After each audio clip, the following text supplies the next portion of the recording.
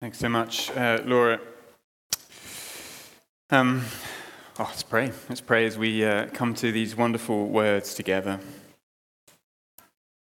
Heavenly Father, salvation has come. We pray that this morning, whether we've heard that umpteen times before or whether it's the first time we've heard it, that our hearts would burn with delight, knowing that the Lord Jesus has come and will come again. Teach us how to live in the light of that. Through these words we pray. In Jesus' name, amen. Sometimes on the high street in Winchester, you might have seen them. You get these kind of marketing people who set up their little stall, and you're walking down the high street, and they're a bit annoying, aren't they? You know, like you want to walk past, but they stop you. They want to sell you something. They want to ask you some questions. My instinct is to think, well, I'd rather go on a kind of a 2-mile diversion than have to face whatever it is they want to say to me. But imagine we set ourselves up there, one or two of us, and we stop people and we ask them, look, what do you think people need saving from? See what kind of responses we get. Maybe the first response is, well, people like you asking me annoying questions, that would be a useful thing to be saved from. But there would be other things as well, wouldn't there? Cost of living, war in Ukraine, mental health, environmental disaster, oppression, injustice. So many things that people might say. And it's interesting, when you get to the Bible, you see something similar. There are a number of things that the Bible will tell us we need saving from. But what I want us to see this morning is that Luke focuses our attention on something very particular. So the way this passage is structured is that it focuses you in on the middle. You have stuff about God's law at the beginning, stuff about God's law at the end, and then you're focused in the middle. And particularly to what Simeon says, Lord, my eyes have seen your salvation. Seen your salvation. And the section begins with the naming of Jesus.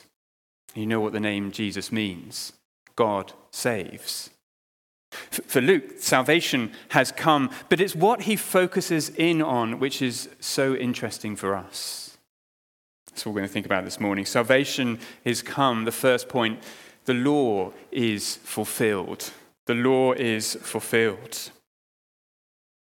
See, Luke puts the focus of God's salvation in a very particular place. Yes, the Bible will talk about us being saved from sin and sickness and death, but here it's a very particular focus. God saves means God saves us from the consequences of the law. Listen to what Luke keeps coming back to in these verses. Verse 22, when the time came for the purification rites required by the law of Moses. Verse 23, as it is written in the law of God. 24, to offer a sacrifice in keeping with what is said in the law of the Lord. Verse 27, Joseph and Mary are doing what the law required. And then at the end of the section, verse 39, when Joseph and Mary had done everything required by the law of the Lord. The law does not sound very exciting to us, does it? But for Luke, this is so important. Mary and Joseph kept God's law. And that is important because it means Jesus did as well. Look at some of the things that they did in order to keep God's law. The law required that circumcision of a son on the 8th day. Verse 21, they circumcise Jesus. In Leviticus 12, the law required that mothers to be purified after childbirth. Now isn't the time to go into why women needed to be purified, but it's not what you think, I suspect. It's not because having a baby was immoral or sinful. You can ask me later or ask Laura in Redeemer Women. They've been going through Leviticus. We'd happily talk to you a bit more about that. But here's the point. In verse 22, Mary keeps the law of purification. And the law required in Exodus 13 that the firstborn son should be consecrated to the Lord, set apart for God. And that is what they do in verse 23. Joseph and Mary took Jesus to Jerusalem to present him to the Lord. As it is written in the law of the Lord, every firstborn male is to be consecrated or sanctified to the Lord, set apart for the Lord. The law required circumcision, purification, sanctification. And when it came to Jesus, to their newborn son, Mary and Joseph did everything required of the law. And that means Jesus, even from the moment he was born to his final breath, perfectly kept God's law. And that is why he can save us. He can save us from the consequences of breaking God's law, the curse of the law, judgment and hell, because he perfectly kept God's law. You see, that means when he went to the cross and died his death, he wasn't dying for his own disobedience and his own sin. He was perfect in obedience, from being circumcised as a newborn to keeping the Passover just before the cross. He wasn't dying for his own sin. He was able to die for my disobedience and your disobedience to the law. And even more wonderful, when we trust in Jesus, we are united to him, and his perfect obedience, his keeping of the law, becomes my keeping of the law.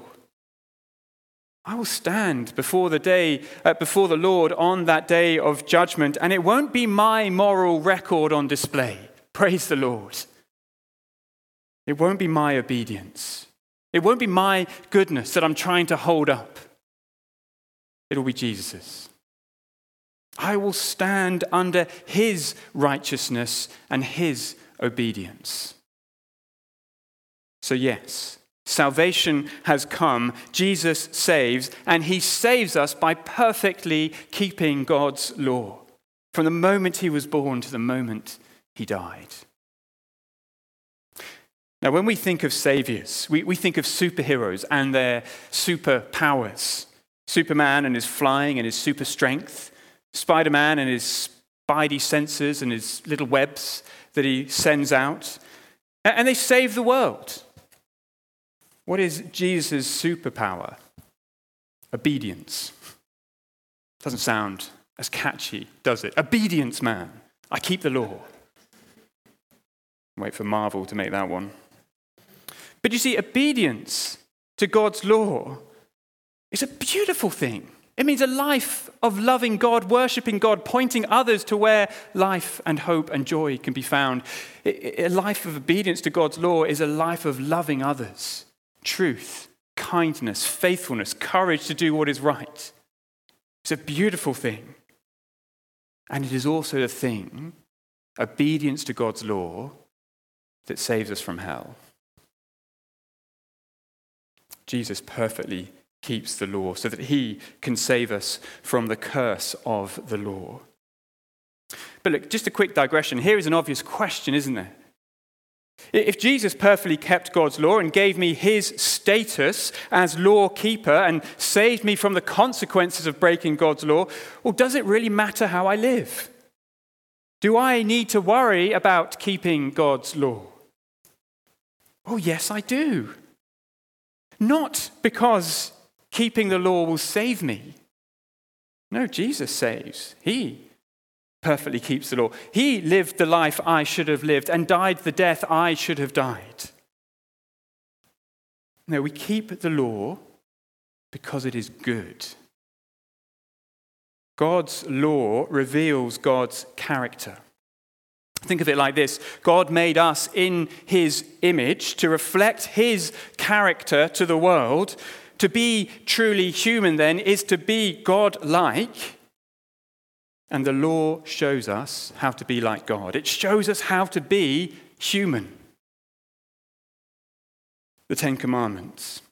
And the wider explanation of those commands that we find in books like Exodus and Leviticus and Deuteronomy that we so often skip over, they are not archaic rules. They reflect the character of God, and they show us how to be human. I feel like I need to comment on this. You might have picked up in the news this week that the Church of England has been considering whether they should conduct same-sex marriages in their churches. Now, those in favor of a change have argued that preventing same-sex marriages is harmful. It stops people expressing their humanity. But You see, God's law prohibits same-sex marriage precisely because that way of living is detrimental to human flourishing. It's the same reason why he prohibits divorce, except in very particular circumstances. And the same reason that he's against and prohibits husbands abandoning their wives and families and any kind of sex or sexual misconduct outside of marriage, including pornography. He prohibits these things because all these things are an offense to him because they are so damaging to those made in his image. His law shows us how to be like him and shows us, therefore, how to be truly human. Now, look, before you feel smug and think, well, I haven't broken any of those laws, spend a bit more time meditating just on the 10 Commandments, and soon your heart will be convicted, and you will come to see why you so desperately need Jesus to save you from the consequences of breaking God's law. We all stand in the same position. None is more righteous than any other. We all need the grace of God in the life of Jesus. So Jesus fulfills the law. He saves us not from the law is good, but from the consequences of failing to keep God's law. Jesus is born under the law to save us from the curse of the law. Salvation has come. The law is fulfilled. But we need to move on. We need to see, how do you respond to that? So the infant Jesus is brought into the temple. And even though he's not yet said anything or done anything, he still manages to cause an incredible commotion. And two wonderful believers, Simeon and Anna, they greet Jesus. And they're similar. They're both devout. They both love the Lord. And they are both waiting. Simeon is waiting, verse 25. Anna is waiting, verse 38.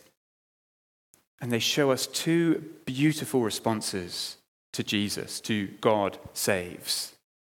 Simeon shows us that we can die in peace, and Anna shows us that we can live in hope. Let's think about those things. Salvation has come. We can die in peace.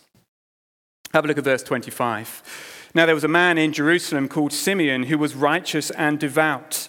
He was waiting for the consolation or the comfort of Israel, and the Holy Spirit was on him.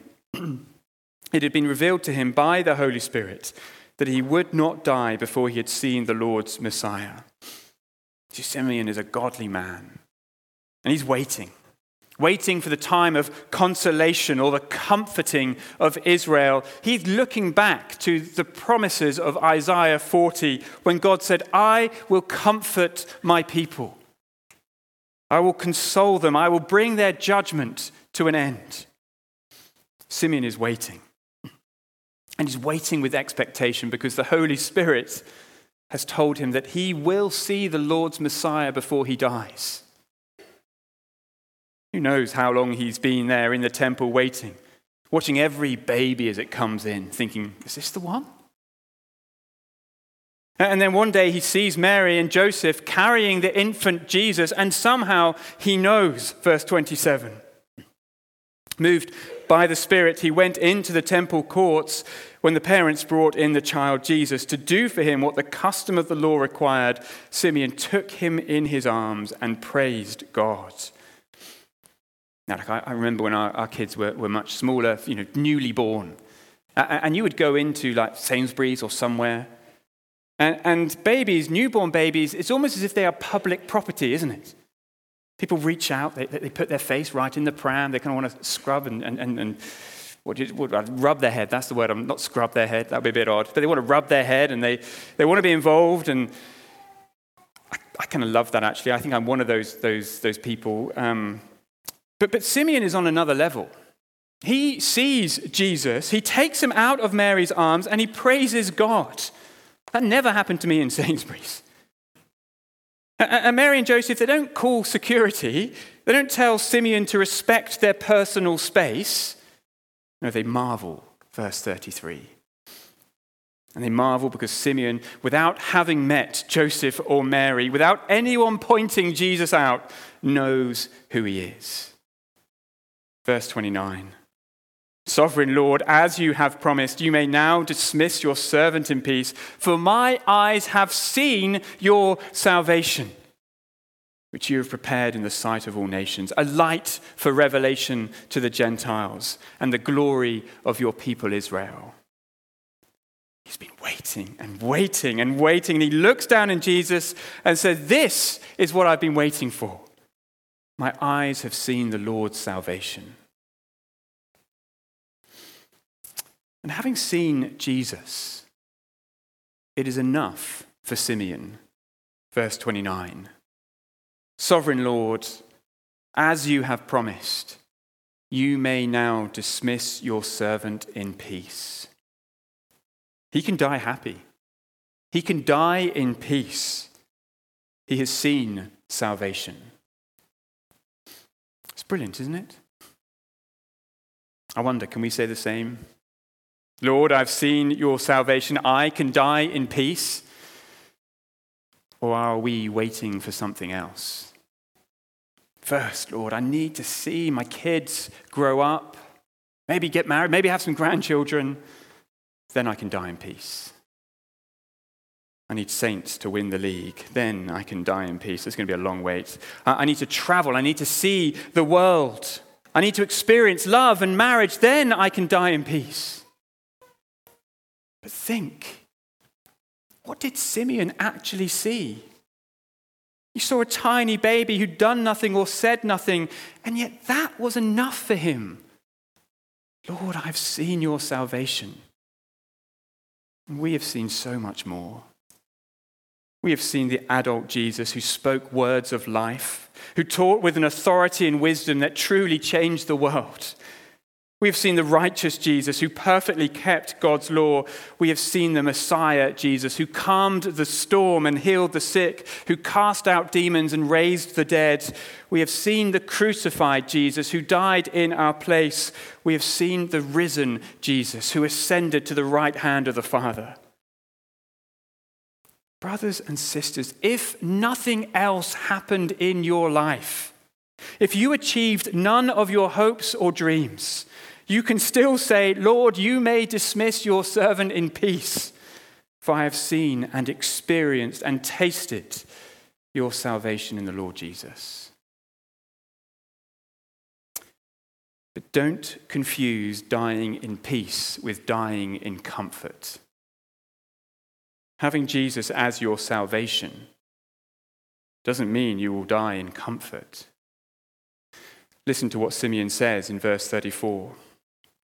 Simeon blessed them and said to Mary, his mother, this child is destined to cause the falling and rising of many in Israel, and to be a sign that will be spoken against him, so that the thoughts of many hearts will be revealed, and a sword will pierce your own soul too. Salvation isn't comfortable. Jesus will cause division. Some will love him and some will hate him, and those who follow Christ and uphold his teachings will find the same. Some will love them and some will hate them. That's not comfortable. And Jesus will reveal the truth of our hearts. He will penetrate into the depths of our hearts and root out hypocrisy and deceit and fear of man and whatever else is lurking there. He will confront us with the worst of ourselves. That is not comfortable. And Jesus will bring heartache. Mary's soul will be pierced when she looks upon her son being pierced on the cross. Having Jesus as your Savior isn't comfortable.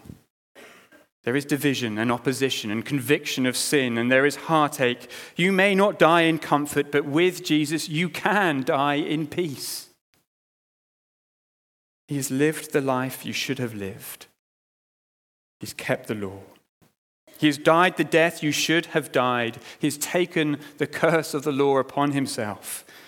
You can die in peace. Salvation has come. We can die in peace. And finally, salvation has come. We can live in hope. Mary and Joseph are just getting over the shock of Simeon reaching out and picking up Jesus from his arms, and someone else makes their way over, or given her age, more like shuffles her way over to Mary and Joseph. Listen, verse 36. There was a prophet, Anna, the daughter of Penuel of the tribe of Asher. She was very old. She had lived with her husband 7 years after her marriage and then was a widow until she was 84. Or more likely, she was a widow for 84 years. Did you hear that? Anna was married for 7 years. Her husband dies, and for 84 years she's lived as a widow. You know, life did not work out the way that Anna thought it would. As she walked down the aisle and promised to love her husband until death, she did not think that would be in 7 years' time.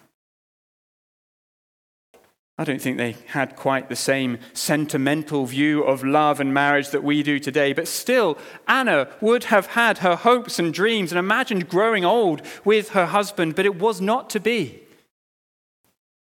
And how do you respond to that disappointment? Because here's the thing I think we would be tempted to do. It would be to grumble, to be filled with self-pity, to feel bitter towards God, to turn inward, to become self-absorbed. But not Anna. There's something beautiful about her attitude, something worthy of our imitation. Those 84 years were not years of bitterness or anger towards God. Why did you take my husband away from me? She wasn't stuck looking backwards and grumbling and complaining and regretting. I am talking to myself here as much as to anyone else. No, for 84 years she lived in hope. Verse 38. Coming up to them at that very moment, she gave thanks to God and spoke about the child to all who are looking forward, waiting for the redemption of Jerusalem. Like Simeon, Anna was waiting in hope and expectation. She was looking forward to the redemption of Jerusalem, the putting right of all things, the fulfillment of God's promises to save. And like Simeon, she saw her hopes fulfilled in Jesus. See, if Simeon shows us how to die in peace, Anna shows us how to live with hope. Because like Anna, we are waiting. She was waiting for the Messiah's first coming. We are waiting for his second coming. And no matter how difficult our personal circumstances get, don't despair. Hope. Jesus is coming. No matter how desperate we might find living in this world and the opposition that we may or may not face, do not fear. Hope. Jesus is coming. But look, just as we finish, how do you keep that hope? How did Anna sustain her hope for 84 years? She never took her eyes off the Lord. Verse 37. She never left the temple, but worshipped night and day, fasting and praying. She lived in the temple. I imagine some around her thought her a little bit eccentric, a little bit odd, a bit over the top. Anna, go home. But Anna knew the meaning of Psalm 84. How lovely is thy dwelling place, O Lord God Almighty. My soul yearns, even faints, for the courts of the Lord. That was Anna. She yearned to be in the presence of the Lord. Her heart was set upon God. She worshipped and served the Lord night and day. And that is why she never lost her hope. You see, her hope didn't come from nowhere. It came from a heart that was set upon the Lord. And her heart set upon the Lord doesn't come from nowhere. It came through fasting and prayer and worship. Brothers and sisters, if we are going to live with hope like Anna had, even when those dark thoughts and sinful thoughts of grumbling and discontentment about God surfaced inside us, if we're going to drown out those thoughts and live with hope, then we need to cultivate that hope. We need to set our hearts upon our God. And we need to use everything that God has given us to keep our hearts turned to him. Prayer, fasting, church, the scriptures, one another, husbands caring and taking responsibility for the spiritual well-being of their families, parents discipling their children in the way they should go, brothers and sisters in Christ speaking the truth in love to one another and calling one another back when they stray and showing patience and grace towards one another, singing songs and hymns and psalms and spiritual songs. Like Anna, we cultivate hope. We set our hearts upon the Lord by using everything he has given us. And so we wait with hope, not looking back with grumbling, but looking forward and longing for the return of Jesus. Because he is coming, and he will come in all his glory. And he will come to judge the living and the dead. And he will come to welcome us into his glory. And he will come to save us from indwelling sin and come to set us free from heartache and pain. He will come to comfort us. He will come to put all things right. Salvation has come, and salvation is coming. Live in hope. The Lord Jesus is our Savior, and we know him. We've experienced him. And that means we can die in peace and we can live in hope. Moment of quiet, and then I'm going to pray.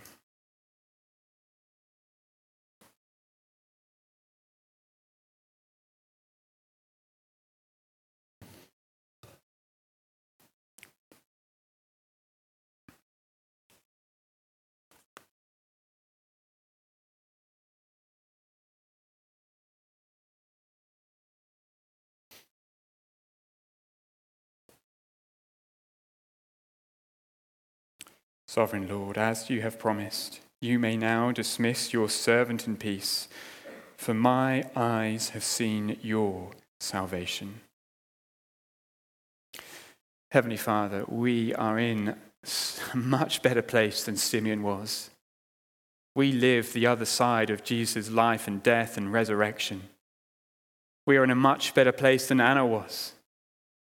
And yet those brothers, that brother, that sister, showed to us a wonderful response to the Lord Jesus, to salvation coming.